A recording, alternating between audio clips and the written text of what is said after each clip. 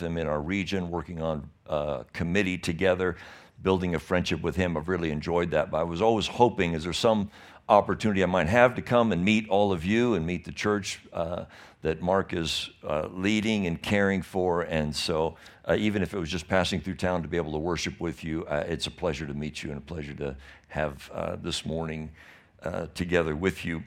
So appreciate your pastor. Had a great time with Todd and Becca last night. They hosted me for dinner at their house, and enjoyed hearing good things about all of you, evidences of God's grace in this church and in your lives. So it's been a real privilege.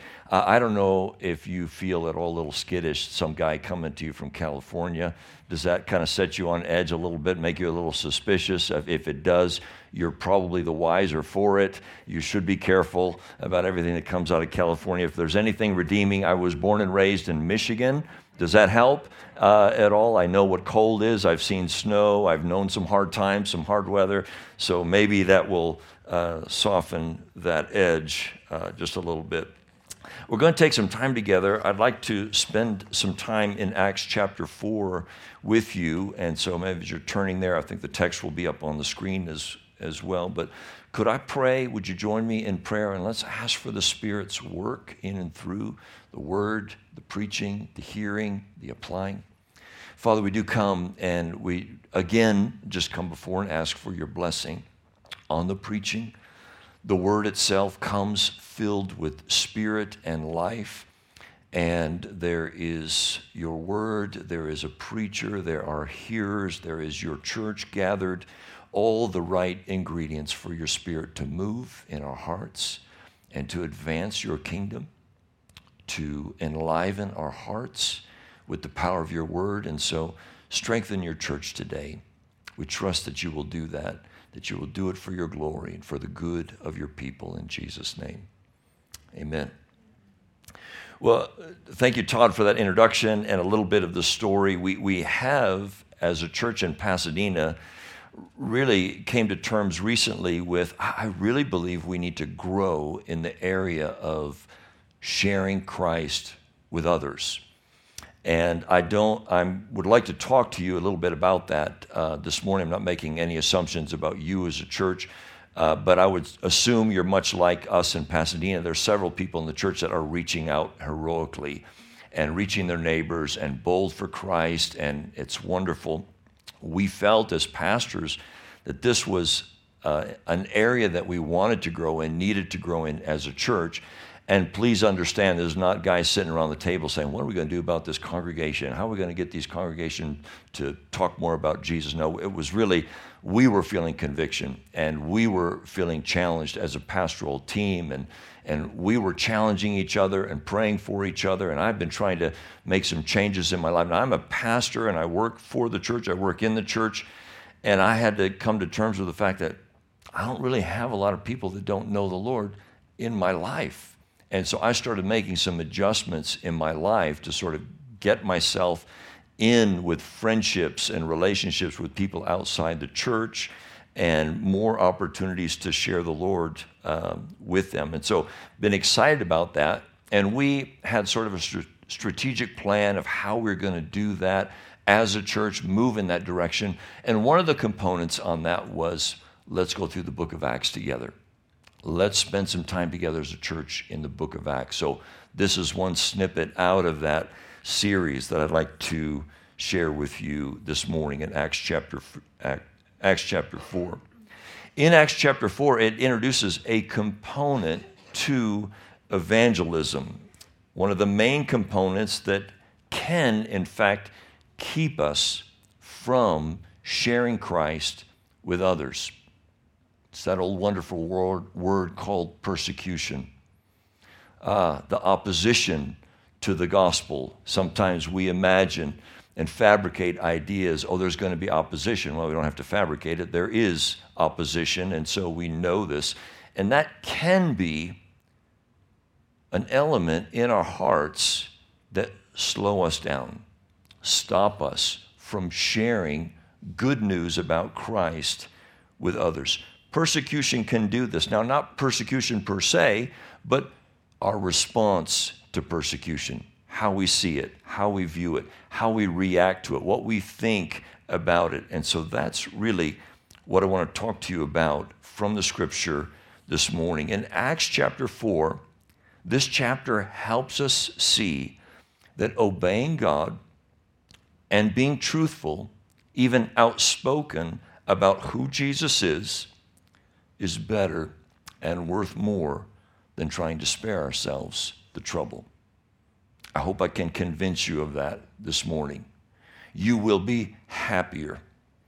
You will be more glad in your walk with the Lord when you experience boldness from the Spirit to speak truthfully, honestly about who Jesus is, what he's done to people that don't know him. Do you believe that? That will make you happier. That will be your joy. That will enliven your soul. That will strengthen your walk with the Lord. You will be much better off. We all will be much better off if we grow in this area rather than keeping ourselves safe and secure and avoiding the potential trouble that might come with that. Okay, let's read the chapter. It's a long section of verses, so I'm going to read for a while. Follow along with me. This is Acts chapter 4, verses 1 through 31. Here's the story that we're going to take a look at together. Acts chapter 4, verse 1. And as they were speaking to the people, the priest and the captain of the temple and the Sadducees came upon them, greatly annoyed, because they were teaching the people and proclaiming in Jesus the resurrection from the dead. And they arrested them and put them in custody until the next day, for it was already evening. But many of those who had heard the word believed, and the number of men came to about 5,000. On the next day, their rulers and elders and scribes gathered together in Jerusalem with Annas the high priest and Caiaphas and John and Alexander and all who were of the high priestly family. And when they had set them in the midst, they inquired, by what power or by what name did you do this? And Peter, filled with the Holy Spirit, said to them, rulers of the people and elders, if we're being examined today concerning a good deed done to a crippled man, by what means this man has been healed, well, let it be known to all of you and to all the people of Israel that by the name of Jesus Christ of Nazareth, whom you crucified, whom God raised from the dead, by him this man is standing before you well. This Jesus is the stone that was rejected by you, the builders, which has become the cornerstone.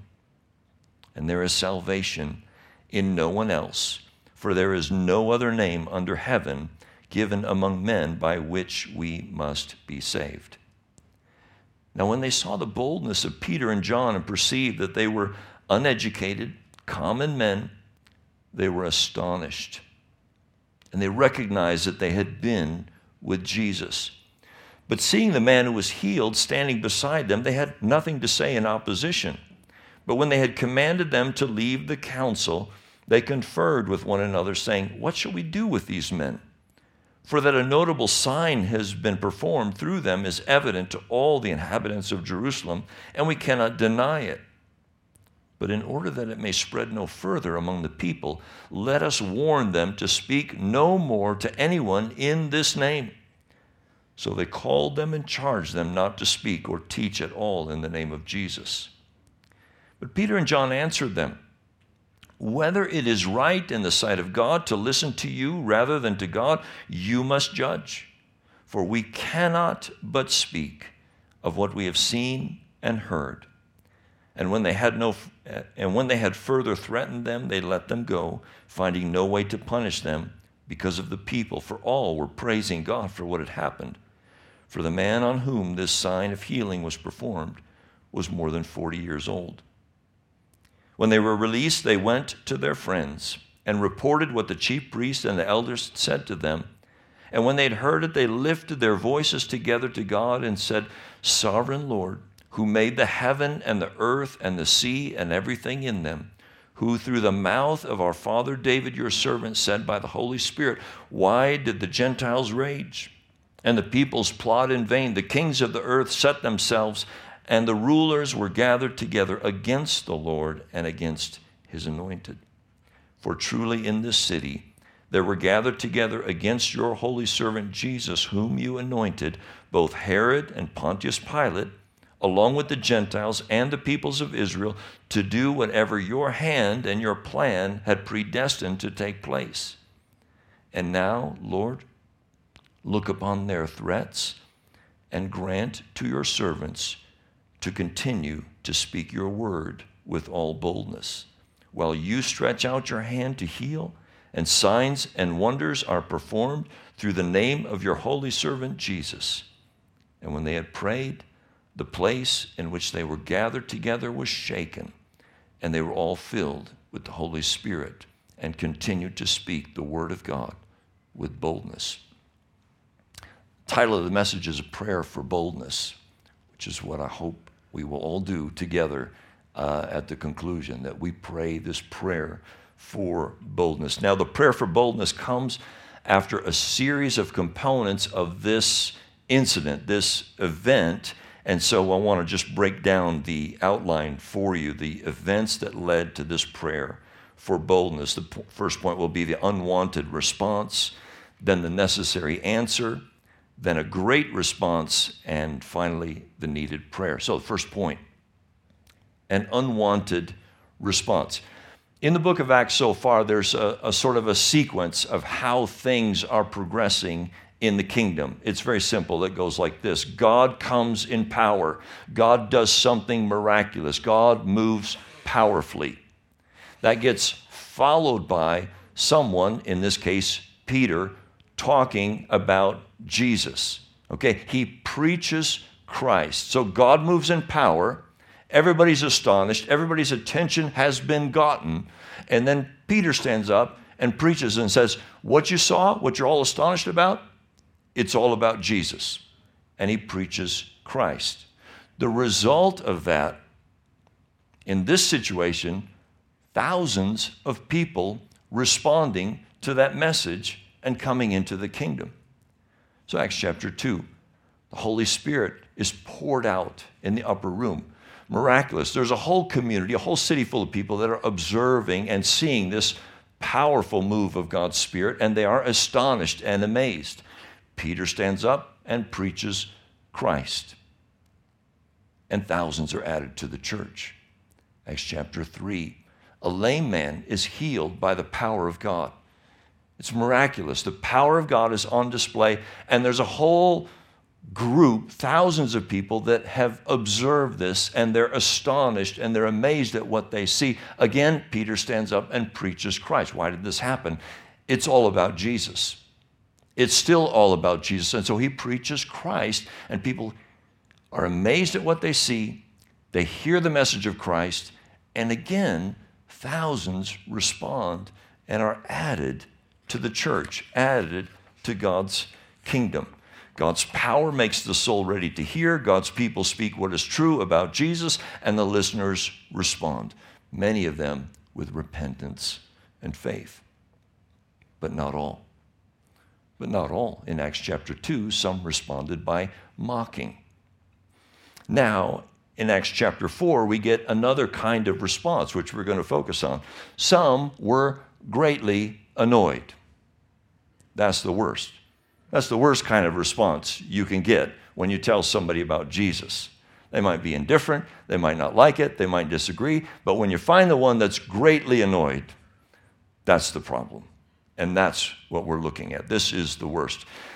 Most of us, maybe there's an exception in the room, maybe one or two, but most of us don't like conflict. If you're the exception, you know who you are, and so does everybody else.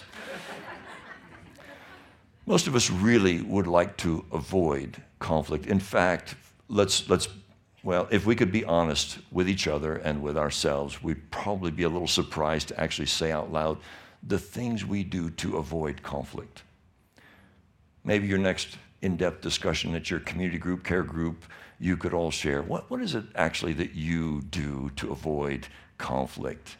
And if we were to be honest, we might all be just a little bit embarrassed to admit to what great lengths we are willing to go to make sure we don't ruffle anybody's feathers. And to make sure we don't greatly annoy anybody, because that's the worst. Most of us can handle a little indifference. Most of us can handle a misunderstanding, some disagreement, but when someone is greatly annoyed, the temperature goes up and the situation feels threatening. And these are the moments we are most tempted to go silent, to close our mouth, to back down, to back away.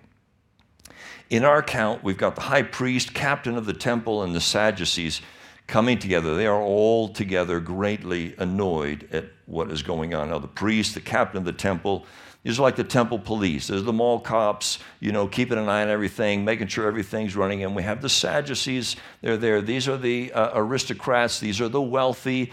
These are the guys that kind of own the town. These are the major influencers. They've got the money. They own the businesses. They carry a major influence in the situation here. And what's happening is with this miracle, with the power of God comes, and this lame man is healed, and the whole crowd is up in arms about this, amazed and astonished, and everybody's attention is going towards this. Now we see the guys that are supposed to be the influencers are feeling threatened. All the persuasion is shifting somewhere else, and they're feeling a bit out of control of the situation. They're no longer the ones, in a sense, calling the shots and controlling the crowd and everything. And so they become greatly annoyed, and so they press in.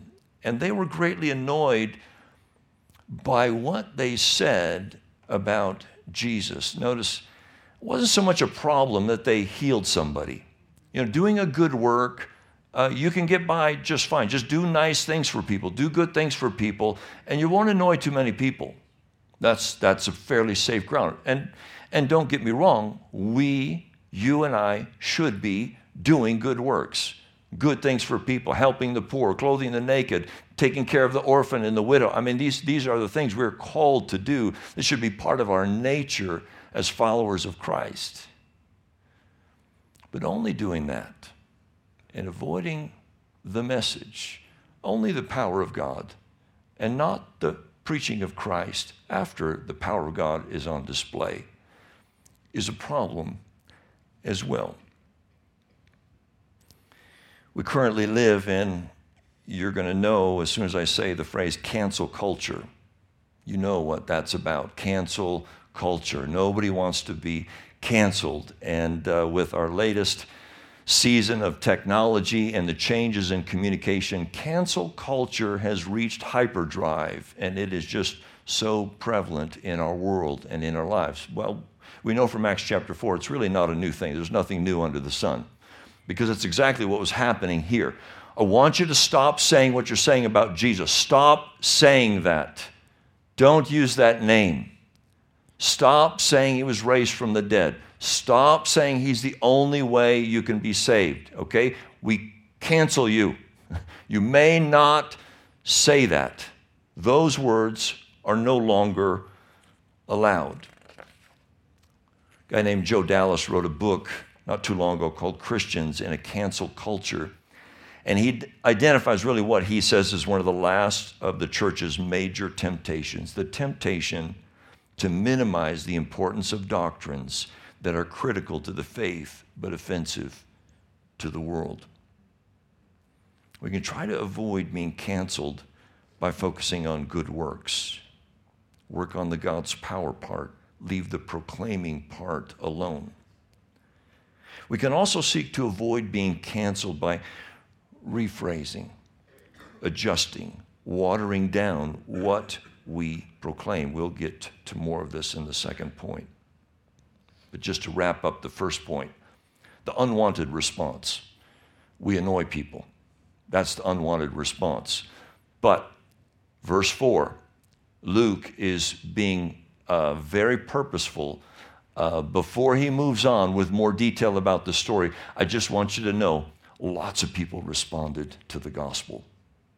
A couple thousand were added, okay? Brought the number of men to 5,000, okay? We don't really know the detail. Was it 3,000 from the Acts chapter 2 plus 2 equals 5?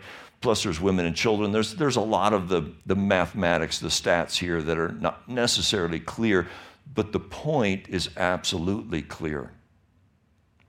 When there's opposition to the gospel is unfazed. No change, still results. We might even come to discover that it actually accentuates the gospel and helps it in some ways. But this is the point that we've got to grasp and needs to be a conviction in your heart, in my heart, that when people are annoyed with who Jesus is or what our message about Jesus is, it does not stop the gospel from being effective. Still, it bears fruit. Still, there are people who will hear this message of who Jesus is, and the Spirit will move, and their hearts will be opened wide, and they will say yes, and there will be repentance, and there will be faith. It will happen. Do you believe that? Do you know that? Really? Do you truly? This needs to be a conviction in our heart. We have to have this kind of confidence in the work of God's Spirit, in God's kingdom, and what He's doing, and the purposes of God, and why you are here, and why you're here in Aurora, Colorado, and why you're part of this church. It is all part, needs to be built in, and you must hold this conviction and realize this truth and have it in your soul. This gospel is unstoppable. It will, in fact, bear fruit. Second point, the necessary answer. Okay, now we've got Peter and John are in a sense on trial. They're standing before this panel of religious leaders that are pressing in, and they're asking this question: by what power or by what name did you do this? Peter has to answer. He's got to give a response. And there's a necessary answer, but Peter had some options before him. There's a few ways he could have gone in this moment. He could have pled a safe ignorance. Well, I don't know. We just prayed for this guy, and all of a sudden he's just up and jumping and running around. I don't know how it happened. All we did was just say, in Jesus' name, be healed, and it's all done. And so don't ask me any more questions. He's healed. He could have gone all pluralistic on them. Well, what difference does it make how we did it? There's many ways to God. All we just wanted are better lives. He's healed. Isn't that enough? Isn't that all that really matters? This man is better off. Can't we just leave it at that? He could have gone with a soft gospel.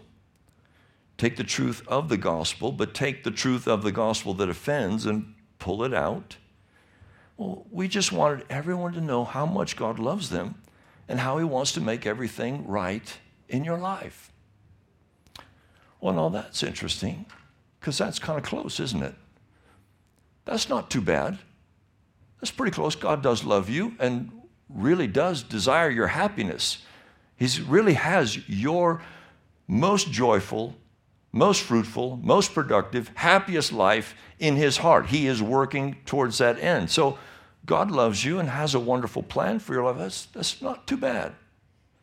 That's not too bad. But I'm not aware of anybody who's heard God loves you, has a wonderful plan for your life, and they repent and believe.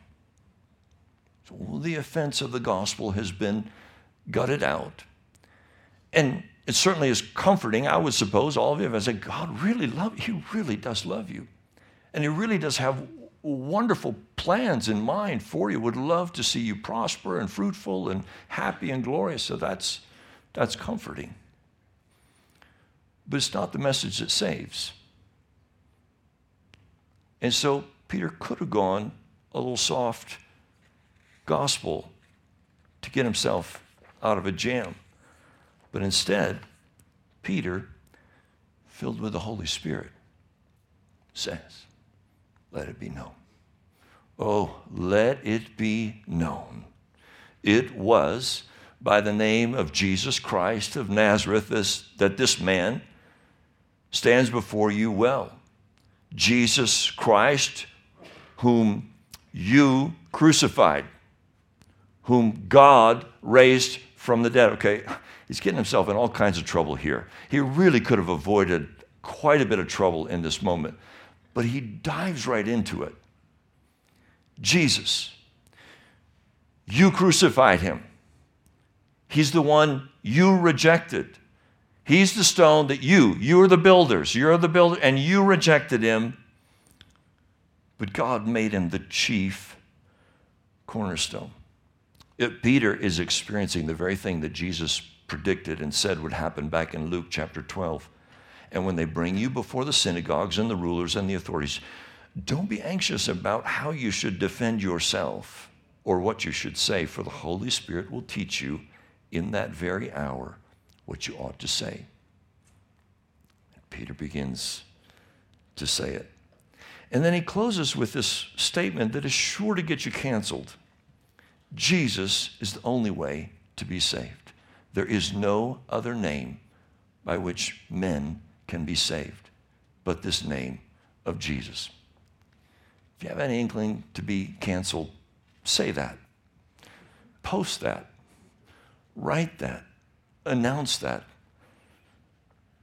Now, Peter must be having a little bit of deja vu going on here, because it wasn't that long ago, it could be as early as 2 months ago, he was watching another trial. Do you remember when he was down below around the fire pit and he was observing Jesus on trial, maybe with some of these same leaders, and he's watching Jesus be in the very same situation that he is in currently in Acts chapter 4. He learned a hard lesson as he watched Jesus pass the test, because if you remember, he was having a little trial of his own down by the fire. A test that he failed miserably, that was accentuated.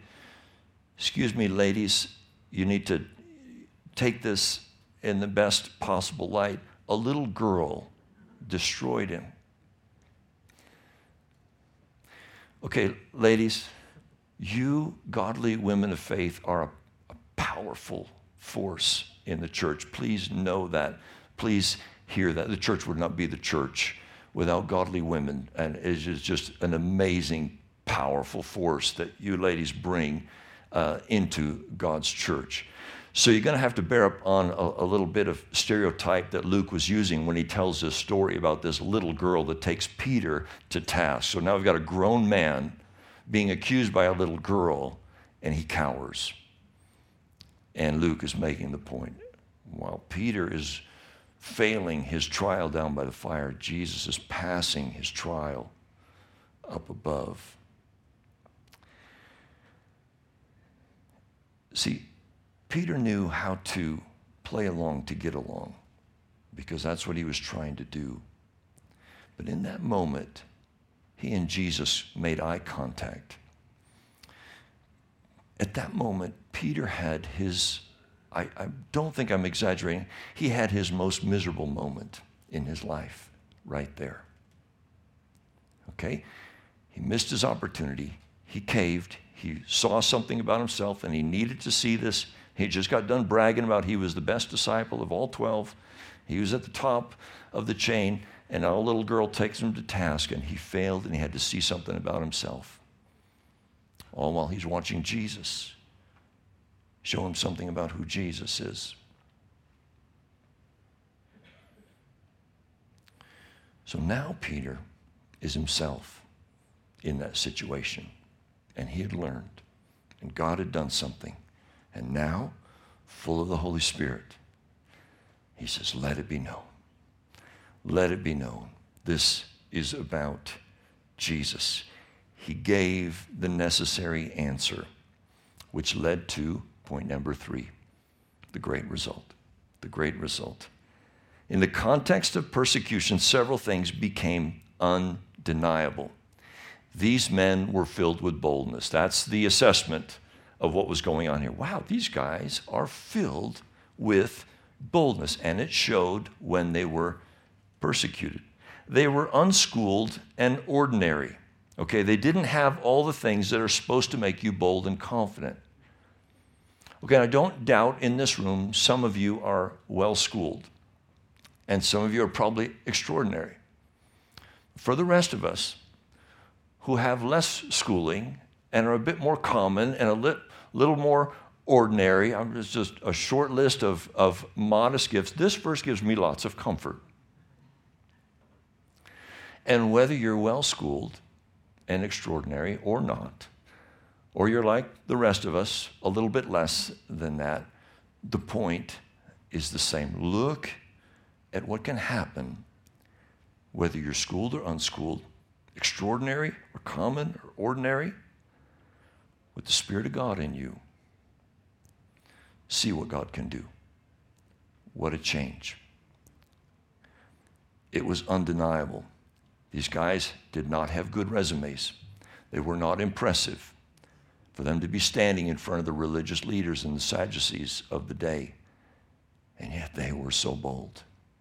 And it was undeniable. And it was impressive. What is it about these men that makes them so bold? Well, next it says another undeniable fact. The result here was that they could see that these men had been with Jesus. They were able to make connections with these two guys, Peter and John, standing up, defending, exclaiming Jesus, proclaiming Jesus. And something about them caused the observers to say, these men, I can tell these men have been with Jesus. Now, honestly, I can't think of a better compliment to pay a Christian. If I could say to you, I see Christ in you, I can tell you've been with Jesus. This has got to be the best compliment that you could pay another Christian. And this is what was happening. They were able to make connections between these men and their teacher. They had become like their master. It's clear to me these guys have been hanging around with Jesus a lot. Now, they could have caved. They could have failed this test. They could have cowered. They could have not proclaimed Christ, and something else would have been evident. Well, I can see that these guys have been spending hours on social media every day. I could see that these guys have been listening to progressive Christians that have forsaken sound doctrine and been listening to a lot of that. I can tell by the way they respond. I can tell these guys have been binge watching Netflix every night of the week. I can tell. I can tell by the way they responded in this situation. I can tell that these guys are consumed with their careers, their hobbies, their whatever. See, because when the pressure's on, something will become clear. Either you've been with Jesus or you've not. And the pressure will show where you've been. And what comes out with these guys is that they've been with Jesus, and that was clear.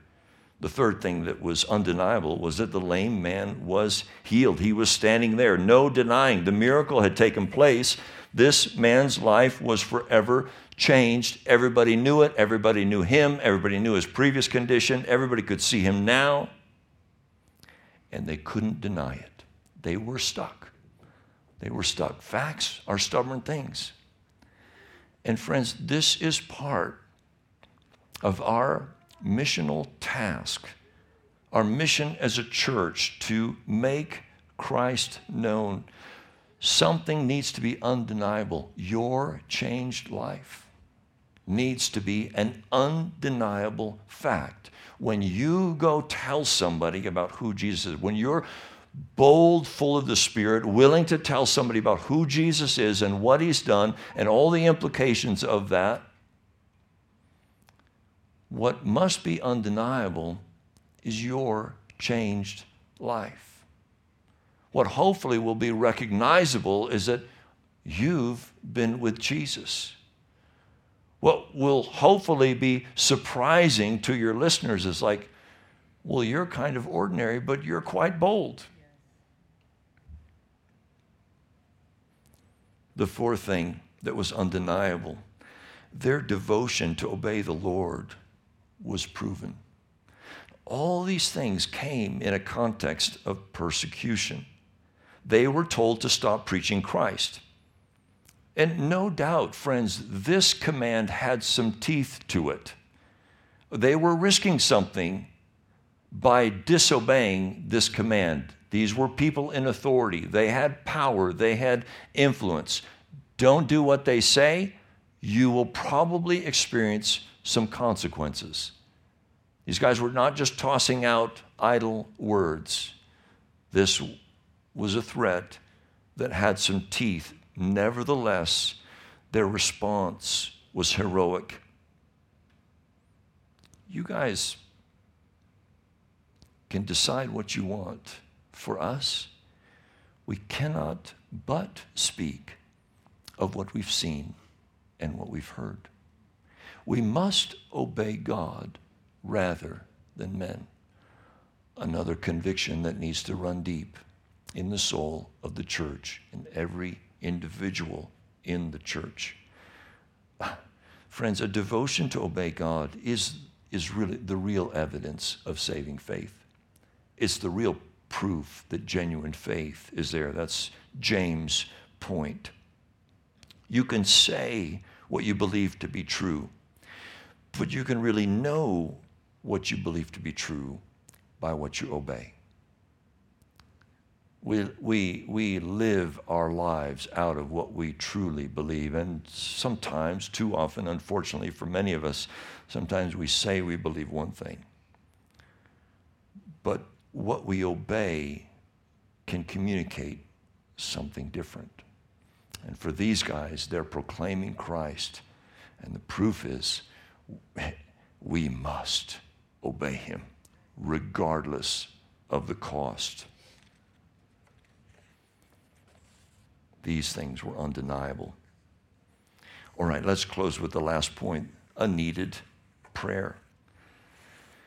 They make it through. The power of God on display. Peter proclaims Christ. They make it clear the full gospel in all its glory and all its offense. Christ, whom you crucified, the Savior that you need, the only Savior that is available, the only mediator between God and man, the one you must come to, surrender to, submit to, place your faith into. They pass, they do it, they return to the congregation and they report what had happened, and the people of God pray. O sovereign Lord. They went directly to the source of help, the sovereign Lord. They realized they had a need. They took their need to the Lord. Okay, church? We need to be bold.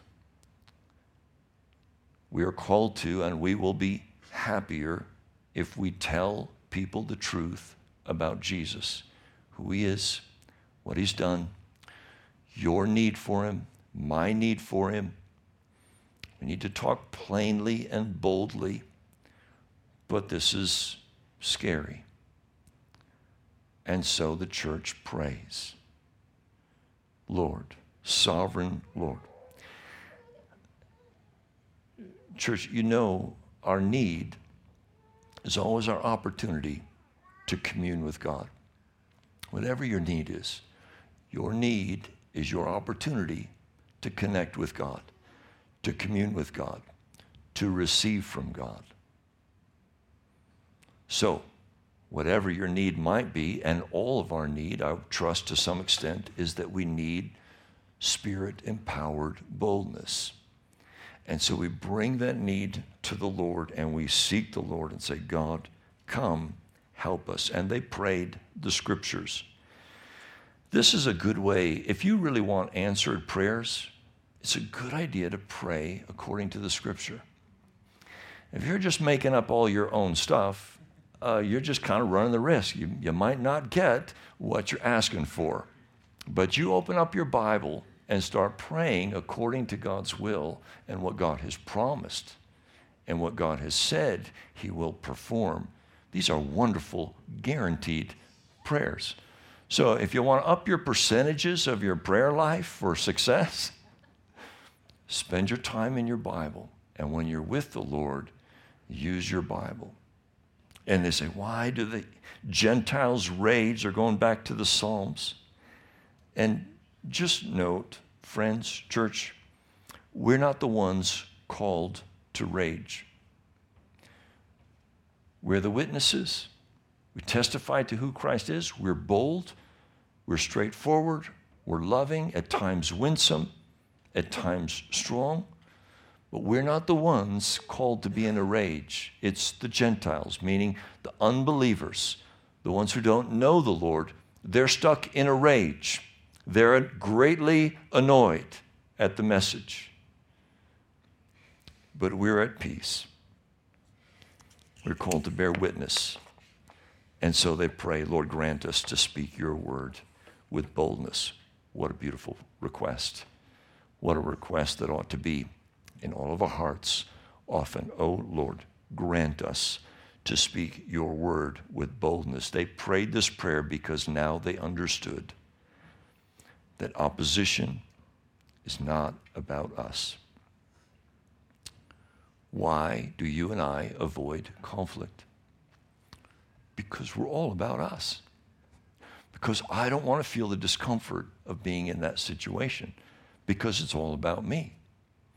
And I'm very aware of how I feel, how you make me feel, how I feel in this situation or that situation.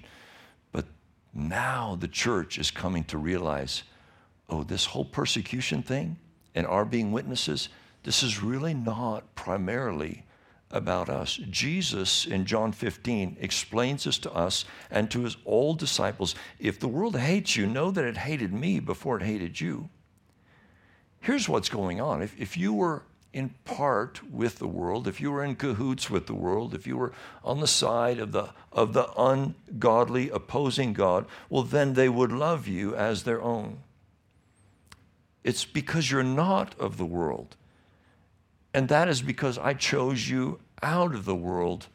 That is why the world hates you. Now, do you see how that reframes everything in a situation like this? Oh, they're greatly annoyed, but it's really not about me. The annoyance really isn't personal with me. Something else is going on. Now, you see, realizing that can sort of set you free, because instead of just trying to save our skin in that situation, we realize more accurately what's actually going on here. The cancel culture cannot cancel God's word. Worship team, you can come on up. We're about finished here. Friends, God's kingdom is unstoppable. The word of God is unstoppable. It's spirit, it's life, it's filled with power. And you and I, church, this church, you will be at your best, at your happiest, when you are filled with the Spirit and bold to tell people what is true and right about who Jesus is. I know that can be a big hurdle. I'm trying to push you over to believe that it is really true.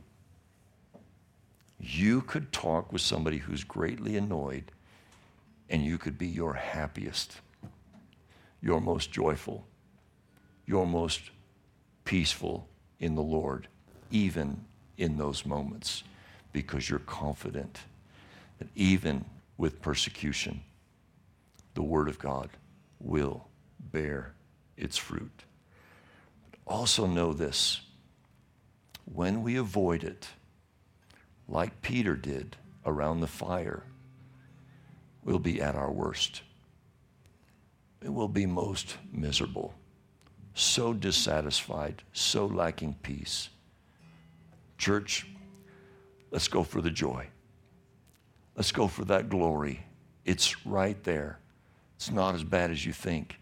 In fact, the more we understand the truth of God's word, of who Jesus is, what he's done, this is going to be a blast. Let's go reach some people with the gospel, the real gospel, And when they start responding, oh, that's going to be a glorious, joyful moment. Let's pray for it. Father, the prayer of Acts chapter 4, I hope is on the heart of every listener in this room. Grant us to speak your word with boldness and know the joy of this early church by seeing thousands come into your kingdom. Let it be, Lord, for your glory. In Jesus' name, amen.